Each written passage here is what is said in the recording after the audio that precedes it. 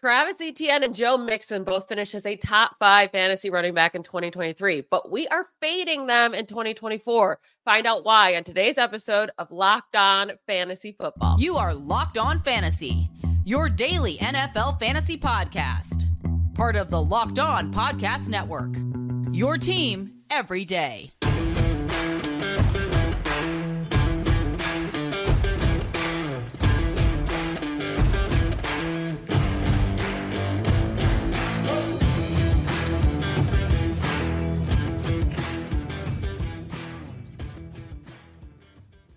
Thanks for making Locked On Fantasy Football your first listen every day. We are part of the Locked On Podcast Network, your team every day. I am one of your hosts, Michelle Majuk. When I'm not doing this, I'm a researcher and fantasy analyst for NFL Network. Yeah, and I'm your other host, Vinny Iron. When I'm not doing this, I'm writing about NFL fantasy and betting for sportingnews.com. Today's episode is brought to you by FanDuel. Make every moment more. Right now, new customers get $150 in bonus bets with any winning $5 bet. That's $150 if your bet wins. Visit FanDuel.com/lockedon to get started.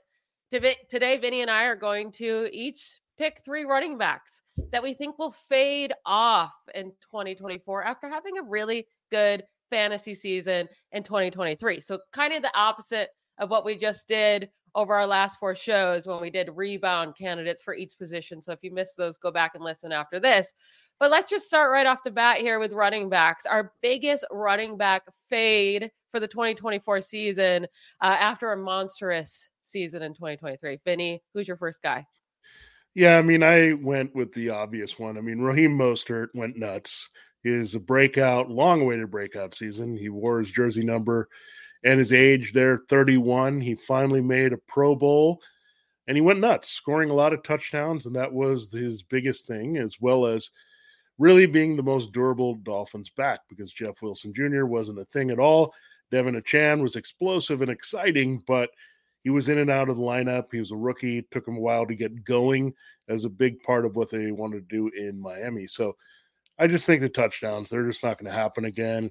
When you have a career year at age 31 as a running back with a lot of mileage and a guy that's been hurt quite a bit, it's just very hard to predict that duplication, especially with Devin Achane being a big part of what they do. They could diversify the running game a little bit more next year. So, and you just don't score this many touchdowns. I mean, the best case that we've seen is Jamal Williams, right? He went from a scoring machine to doing absolutely nothing in a complimentary role, and that easily could have been Raheem Mostert's fate here. But I'm just not going to tempt fate and go to Mostert again next season. Yeah, I will say the one difference between Mostert and Jamal Williams is Jamal Williams changed teams, right? Yeah. And we did see again with the Lions, with their running back scoring a ton of touchdowns. So I do believe if Mostert's still, hanging around at age 32 and able to stay healthy, like he's still going to get a decent amount of touchdowns. But no, I don't think he's going to lead the league again in touchdowns. That was an insane amount. Achane hopefully can stay healthier this year. He's going to steal work. I mean, we saw Mostert production go down when all the running backs were healthy, right? And so we cannot expect him to finish as a top 10 even. He finishes RB2. I don't even think he could be top 10 next year. I do think he still has value, right? Even though he's getting older, even though he has injury history, like if the Dolphins are going into the season with Mostert and Achane again, like Mostert's going to be a pretty solid late round pick. I just wouldn't want to draft him too high. Yeah, and you just had to be wary that this Dolphins offense might add more weapons, right? They were very compressed with their weapons. Tyreek Hill. We also had Jalen Waddle not play consistently, and he's a short area option as well that could cut into the workload in a different way, right, on shorter passes. And then you expect to add a tight end, which could be a different source of touchdowns there in the red zone, and maybe a third receiver who can also be impactful down there. So I just don't think the scoring is going to happen at that rate. And there are some games where if Mostert didn't score, Michelle, he wasn't really effective. Yeah, it all comes down to that scoring for him. That's a lot of running backs, I'll say, unless you're like heavily involved in the passing game. And that's why we're so, that's why we're looking for those running backs that are going to get those targets, because then it doesn't just come down to, do they get a touchdown? And that's so important for fantasy if you're playing in a half PPR or full PPR league. Again, Mostert, I can't envision him finishing again as a top 20 or top 20, top 10, maybe top 20. Maybe not a top 20 either. I mean, yeah, it's really like going to if his come role down goes to away, if he doesn't score enough, I don't know if he's going to crack the top 20. So it'll be interesting to see. I didn't have high expectations when I took him last year. He was in my 0 running back kind of strategy, and like, okay, I got him, and this is a pleasant surprise. I didn't invest too much in him. I wish I had Devin Achane behind him and to make it really, really worthwhile, but he was good. I mean, he came through. He was on one of my teams that won a championship. So again, you're going to try to find that type of guy, but it's not going to be Raheem Mostert again. Yeah. And one other guy that finished as a really Rachaad White, right? Running back 7 overall. His season was so odd. It was so odd. Like, he should not have been a high fantasy scorer. Like, this is a big reason why people don't like PPR leagues, is because of Rachaad White, right? Yeah. And he finished as RB7, like I said. He had 336 touches last season, second in the NFL behind Christian McCaffrey. He had the exact same numbers of carries as Christian McCaffrey this past year. McCaffrey put up 1,459 rushing yards, while White had 990 rushing yards. CMC had nearly 500 more rushing yards on the same exact number of carries. That just shows you how incredibly inefficient White was with his workload. He also only had 6 rushing touchdowns. All the other running backs, top 5, top 6 in rushing attempts this past season, they all had at least 8. Many had at least double digits. So not a lot of touchdowns there. And I'm not sure the Buccaneers offense is going to be any better next year to give them more scoring opportunities. But also, I just don't think they're going to lean on White this season as their lead back because of how inefficient that he was. They changed offensive coordinators, so no loyalty there. And I mean, they were the worst running offense in the league this year. And a big part of that is because their lead running back kind of stunk it up, right? So do you think they bring in someone else and move on from White, or do you think White will still be a part of this backfield? Well, I think with him, maybe he was thrust into a role that he had to take out of necessity, because he was drafted, remember, as the new James White for Tom Brady. Tom Brady kind of said, I want a guy who can catch passes. And Rachaad White is very good at that, and that's his dedicated role. But I'm sure the Bucs are going to look at that and say, look, our running game needs a little bit of efficiency here. We only had the 6 touchdowns from him. We need a power runner to complement him. And in the end, that'll probably make Rachaad White a better reality player to help the Bucs, right, to win games, because he won't be taking on this ridiculous workload. So I think it was way too much for him. And typically also when we see a workload of that magnitude, the next year the guy kind of regresses. We saw it with Josh Jacobs. Like, these backs can't handle that sometimes, and we forget that touches and targets, these things add up as well really quickly. So if you're getting those in the passing game, they're still counting, right? They're a little bit of wear and tear. They just come from a different way. You're still getting hit on these plays, and you're still worrying about that. So I look at it and look, Rachaad White, I think he's an above average running back, but there's nothing special. Yeah, at best, maybe, Michelle. And I just don't think there's anything with this Bucs offensive line that I've liked. It's kind of gone in the wrong direction here, right? They have Tristan Wirfs still, but their interior has kind of been gutted. They're not the same run blocking team they were just a few years ago when Leonard Fournette was putting up some numbers there. Yeah, I think that's the biggest part, right? It's the whole situation's not great for him. He's not above average player. You know, it's not like he can overcome these situations. And I just think the team has to try to work on fixing the run game. And they know Rachaad White would be a big part of that, like not letting him have over 300 carries. Like you can't, or I guess he had 272, but over 300 touches. You can't expect that the running game to get any better if you're just leaning on him again. So I do think they bring in someone else. We'll see who that may be. But then if White's not getting the volume, then he's not going to be good for fantasy whatsoever, because he's a full volume player. That's what you're playing him for. So if you do play in dynasty leagues and you have him on your roster, I think you got to trade him. Like, you got to get him off your team before, like right now, before the offseason, before free agency, before the draft, because I think he's going to lose a lot of value very quickly. Yeah, and he's a little redundant with what they had behind him in Chase Edmonds. So that was kind of a receiving type back, right? So they're going to probably look to get that power back complement. I mean, I think it's going to be out there. Many guys they could look at even in free agency if they want to go after there on the cheap end. maybe a Zach Moss, someone of that level, and I could see him really cutting into his value. And the other thing is usually these later round picks that have this type of volume, there's a fade coming, and I will bring up one of those guys a little later in the show.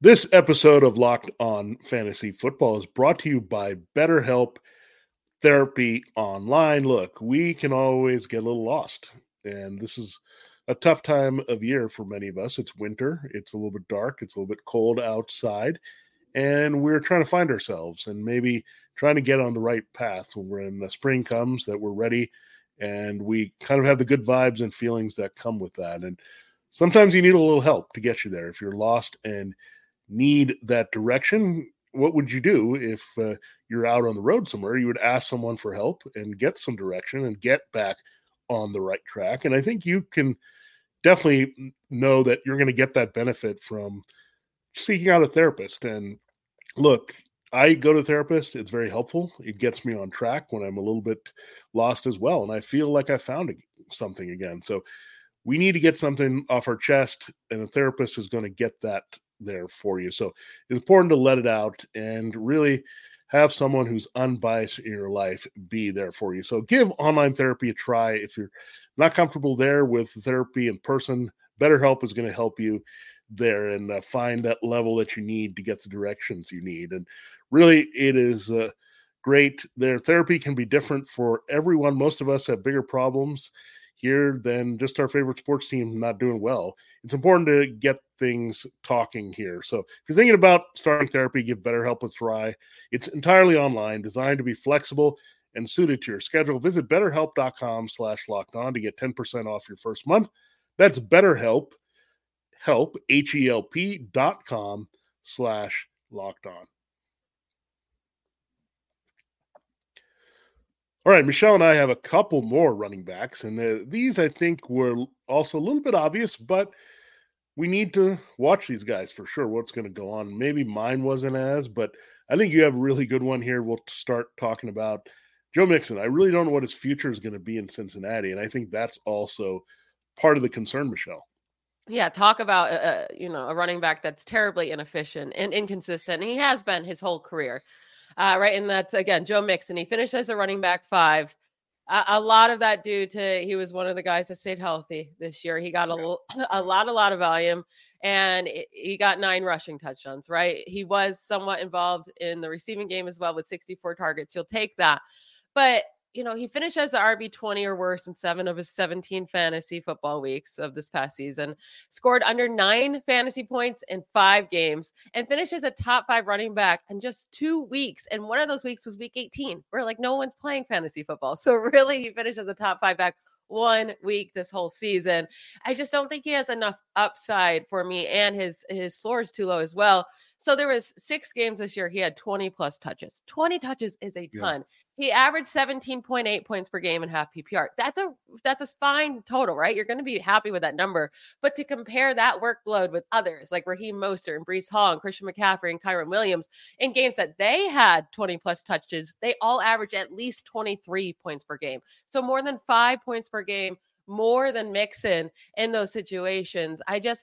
Mixon's not it for me. He's just another guy with a big name. And I just don't also understand how the Bengals wouldn't move on from him, right? They can save nearly $6 million if they cut him before next season. I just don't know how you don't do that, because there's many other running backs out there that can do what Mixon can do for much cheaper.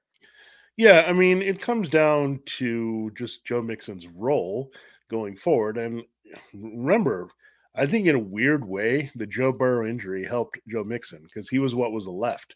They had to lean on him quite a bit with Jake Browning in there, and he had to be the security blanket. He had to be the guy that they had to give touches to in key situations. But we know at the heart of the Bengals, they're a passing team. They want to throw the ball around.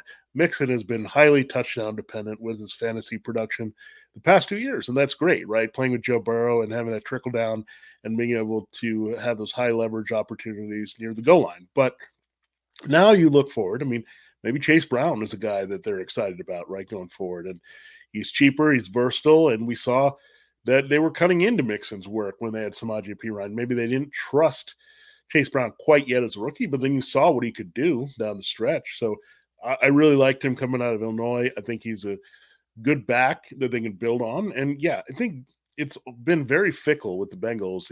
Last year, you thought they were going to part ways with Mixon. It didn't quite happen. Maybe they needed to trade him. Here, as you said, they could cut him. And he's one of those backs, Michelle, that he's not too exciting overall. Like he's there, and you look at the production, he's not going to win you a week, and we'll just call it that way. And you mentioned his touches and his volume and staying healthy. As he gets older and that mileage is added up, like there's a good chance it really comes falling off in a steep decline here immediately, because he's touched the ball a lot in his career, and he was hurt early in his career and he's avoided that, but I think he's overdue for a breakdown. So there's that also coming into play here with Joe Mixon. Yeah, and he hasn't played behind a great line most of his career, right? So lots of hits on that body, hard hits too, because his running style too. He kind of is a violent runner in terms of trying to pound through a little bit, and I think he's been really good for fantasy. I didn't expect him to be one of these guys that we saw for multiple seasons that was going to come through, but everything comes to an end, right? This window for these running backs are very tiny in fantasy football. I think that's where we're at with Joe Mixon. And now I will reveal my guy. Might be as obvious as my first one, but maybe not so much, because he was very productive in this Lions running game. David Montgomery. Now, Montgomery had some big games early in the season. He had big multi-touchdown blow up, but he also missed some time. He had some injury issues. And when we saw that midseason, what happened, Michelle? The slow takeover of Jahmyr Gibbs happened. Now, Montgomery was still involved. He was scoring and doing his thing here, complimenting Jahmyr Gibbs, but it was no longer the split that we expected. It wasn't like a power versus receiving split, right? Yeah. Jahmyr Gibbs started getting alternating series with David Montgomery, and then it turned out to be Jahmyr Gibbs would end up touching the ball a lot. They would start the game early with David Montgomery, then all of a sudden, wait, Gibbs is the feature back. They kind of slow played Gibbs, not only for the season, but in the games, right? And then they realized, okay, this guy's explosive. He can take over. And maybe they did that by design to get his feet wet and like take some pressure off him and say, okay, you got fresh rookie legs. Come in here when the defense is worn down and be really effective. So that also came into play. But again, David Montgomery has had some injury issues going back to Chicago. He's a slightly older back as well. He did miss time last year. And I think he's just good. He's solid, but I don't consider him spectacular. I think a lot of that production last year he got because of the offensive line. So I think Jahmyr Gibbs is obviously a superior talent all around. And I think Gibbs is going to be more the alpha here, and Montgomery may not get as many scoring or really big play opportunities. Yeah, I still think with Ben Johnson there, like both running backs will have their role in this backfield, but we should see an increase of snaps from Gibbs. We just should. Like, he's so talented. You took him very early in the draft. Like, this should be a guy that you're leaning on if you're going to, what was it, the 12th overall pick they spent on Jahmyr Gibbs? You can't do that with a running back if he's not going to be your main focus in the backfield, right? Like, David Montgomery is going to get he's going to get some touches. He's plenty good, right? He can wear down the defense. He can score some touchdowns. But I do think they need to lower his usage a bit. Trust Jahmyr Gibbs, who you drafted so incredibly early. And also the same thing that you just brought up with injuries. He has struggled with injuries. I think that's a big reason why the Bears didn't want to re-sign him, right? And then in his very first year with the Lions, he also got a multi-week injury. And I feel like he even tried to rush himself back because he was worried about not getting his job back with Gibbs looking so good. So yeah, running back 13, I don't see that next year. I'll probably have him ranked around running back 20, 24. So I do see a pretty big drop off from him, and he probably won't be on any of my fantasy teams next year unless he's dropping super late in drafts. Yeah, I was fortunate I got him as well in another league. I just added him again, middle round pick. And I think looking back, I should have seen the way the backfield was going to go, where Montgomery was going to be a big factor early. They were going to work in Jahmyr Gibbs, but you saw that. I mean, you mentioned that he finished as RB13. I mean, it was kind of a opposite trajectory there for Jahmyr Gibbs. He started out like this, and then at one point, Jahmyr Gibbs, they met somewhere here, and then Jahmyr Gibbs kept going, and Dave Montgomery kind of leveled off. So it's might be kind of surprising, actually, based on his production, even by average scoring with that missed time, that he was not an RB1. I mean, given the way he started, he was rolling. He had that big 3-touchdown game, I think it was, early in the season. And he's like, okay, you're looking really good here. But you knew as a Montgomery manager that Gibbs is coming and looming. And I really wanted Gibbs. And I kind of picked Montgomery because I didn't get Gibbs early in their draft. I was fortunate that Montgomery was still productive enough to help me win that. So, yeah, I'm going to be all in on Gibbs, and it's going to be a lot of fun to see what he can do. And again, Montgomery, Mostert, I mean, they're just a victim of some really talented young guys that are right behind them. Yeah, I'll say in our last segment, our last guys, both of us picked very spicy players, young players who both finished top 3 in fantasy points at the running back position this year. And we're calling them a fade for next year. So we're going to get into that in just a moment.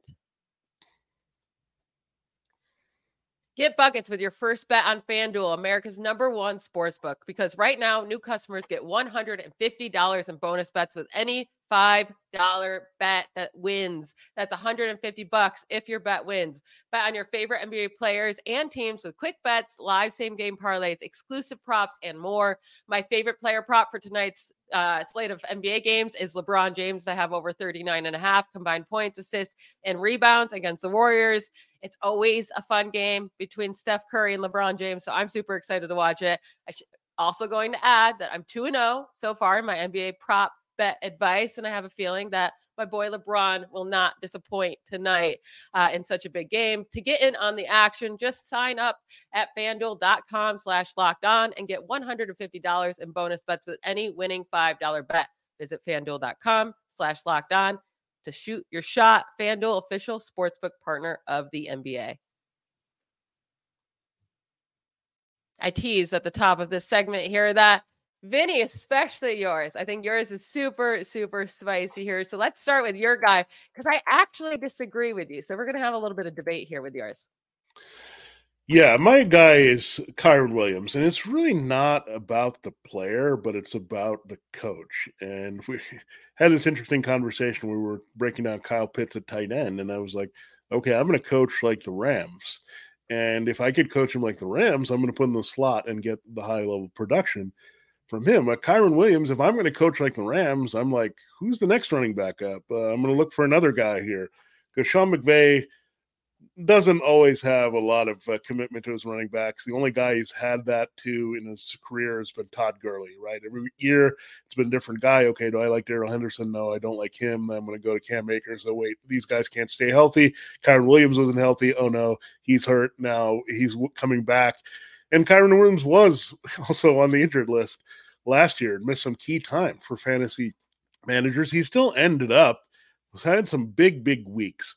He averaged RB6. I mean, that tells you a lot about that. And RB2 overall behind Christian McCaffrey in half-point PPR. So I just don't think this is the type of back that sustains. And I think you just look at the history of late-round running backs that are taken and fit a system well and get jobs by default. Like you look at Dameon Pierce as an example that I have. He was very productive. I know he wasn't at this level, but quickly things changed for him, and that was it. And we've seen it even going back. I mean, James Robinson is another good example. He came out of nowhere. He was awesome in fantasy for like a year and a half. Then the team got tired. He broke down, and that was it. He bounced around to several teams. So I think Kyren Williams is a very talented back, but I think he's going to get drafted way too high. We're going to look at this number and say, oh, yeah, he's really productive. He's the Rams' lead back. But remember how we felt about Cam Akers? Oh, he's a sleeper. He's on the board. And then before you know it, Cam Akers is not even on the team. So I just don't trust the Rams too much here. And Sean McVay, he's going to find a flavor of the month, an explosive back, someone that he sees in the draft that he wants to go after, stash him. And sometimes it could be John Kelly type, and he just fades away, and we'd never see him, and there's all this buzz around him. Sometimes it's a Kyren Williams type, but this is more not trusting the Rams, and also the history of these late-round backs that tend to fade, especially if they have high volume, and it's not the most durable running back either. What I do love about Kyren Williams' season is that immediately he got the workload, right? Sean McVay wasn't messing around. He was like, bye, Cam Akers. Like, this is Kyren Williams' team now, all of a sudden. And then also once he got injured and came back, immediately his team again. Now, when he was out, they kind of did the split backfield. They didn't lean on just one guy. They split it up. As soon as Williams was back, it went right back to him, and he was it. I do think Sean McVay really, really likes Kyren Williams. I think he's going to be the true lead back of this Rams offense, and I think it's going to be, as long as Matthew Stafford's back and healthy, like I think this offense is going to continue to thrive with all these young players plus Matthew Stafford. And I will say, like, I think he's different than the other typical late round draft picks like James Robinson. Like, Robinson was just a guy, right? You could see that even when he was scoring fantasy points. Like, you kind of were like, I don't know how he's doing this, but okay, he's putting up fantasy points. When you watch Kyren Williams, he looks so good, and he was so good in school, right? I think the only reason he fell so far, he had like the weirdest 40-yard of all time. It was like 4.7 seconds for the 40-yard dash. But when he's out there, it's not even close to that. So I don't know if he didn't train for the 40-yard, he got a bad start. I don't know what happened there, but he's a speedster. So the 4.7 doesn't make any sense. I do think that's why he fell. I think he's a really good running back, and I will be one of those people drafting him probably way too high. Yeah, I just think that's an unreasonable expectation to go right back up there and score. I think you also have to keep in mind the volatility of running backs. We know last year, Christian McCaffrey worked out, but something happened with most of the top backs that you targeted in drafts last year, just the attrition of the position. And Kyren Williams, again, if he was the most durable guy, I would trust him a little bit more. But again, it's just part of the history of that particular position on that particular team. And again, I'm not going to go in and say I want to take him as a second running back off the board. Now, if you get down a little bit and slides down, and we talked about some guys that would be really appealing to replace him, including Jonathan Taylor, right? We're excited about what he can do out of the draft. I would take Jonathan Taylor ahead of him. I mean, maybe there's not too many guys I would take and feel comfortable, but I would be a little bit on edge. Like if I had to choose between Kyren Williams and a top wide receiver at some point, I might go wide receiver. I don't see him as that talent I'm going to bang the table for, but if he slides a little bit in drafts, I mean, go to RB 7 to 10, I don't see that happening. But if that's the case, then I feel a little bit more comfortable that I don't have to pay a premium. But if I have to take him in the early second round, there's no way I'm doing that. Yeah, there's one guy I don't want to pay up for. He was a running back 3 overall this past year. It's Travis Etienne. Now, I don't think he's going to go in the first round of drafts, but I do think he'll start to see him in the second round. I'm not, it makes me sad because I really like him as a player, but he's not consistent enough for me. I should say that, but also he's not as efficient as I would like to see him either. But so he ends up running back 3, right, last year, but weeks 1 through 8, he was on a tear. He was so good, averaging 18.8 points per game in half PPR, behind only Christian McCaffrey from weeks 1 through 8. He was averaging nearly 19 carries a game, over 100 scrimmage yards per game, had 8 scrimmage touchdowns during that time. But then we saw a massive drop-off in the second half of the season. From weeks 9 through 18, he averaged just 11.4 points per game. He saw way less volume at just 13 carries per game. His yards went way down. His touchdowns split in half. He only had 4 touchdowns over the second half of the season compared to the first half at 8. And with him, it's like he did still get targets. It doesn't feel like he gets enough targets, but he did get 73 targets. He got 476 receiving yards. That's plenty enough for a fantasy running back to make you feel good about drafting him high.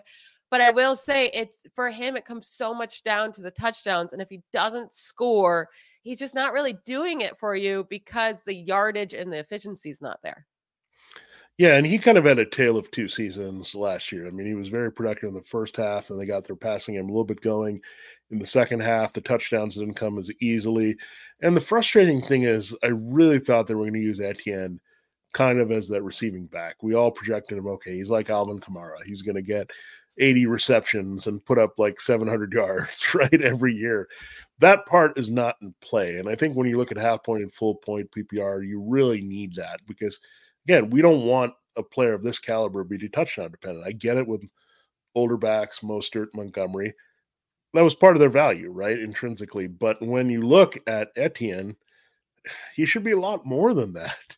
I really think they've underused him, and part of this is this offense with Doug Peterson, Press Taylor. They're not over creative. They're just art in terms of changing up roles and getting people in space. I think they could use him as a guy that they line up wide a little bit. They just don't do all that kind of creative things that you want with Travis Etienne to maximize his talent and value. So Yeah, I just don't see him repeating again. It's just the nature of this guy was really high. I think there's a good chance he even goes ahead of Kyren Williams because of the name, right? That Etienne, people are excited, just like we remember him in college and Clemson, and it's his teammate Trevor Lawrence, and he's got a name. So, yeah, I'm not feeling it too much for Travis Etienne again. I think I've never seen a back miscast quite a bit, and the Jaguars seem to be okay with it.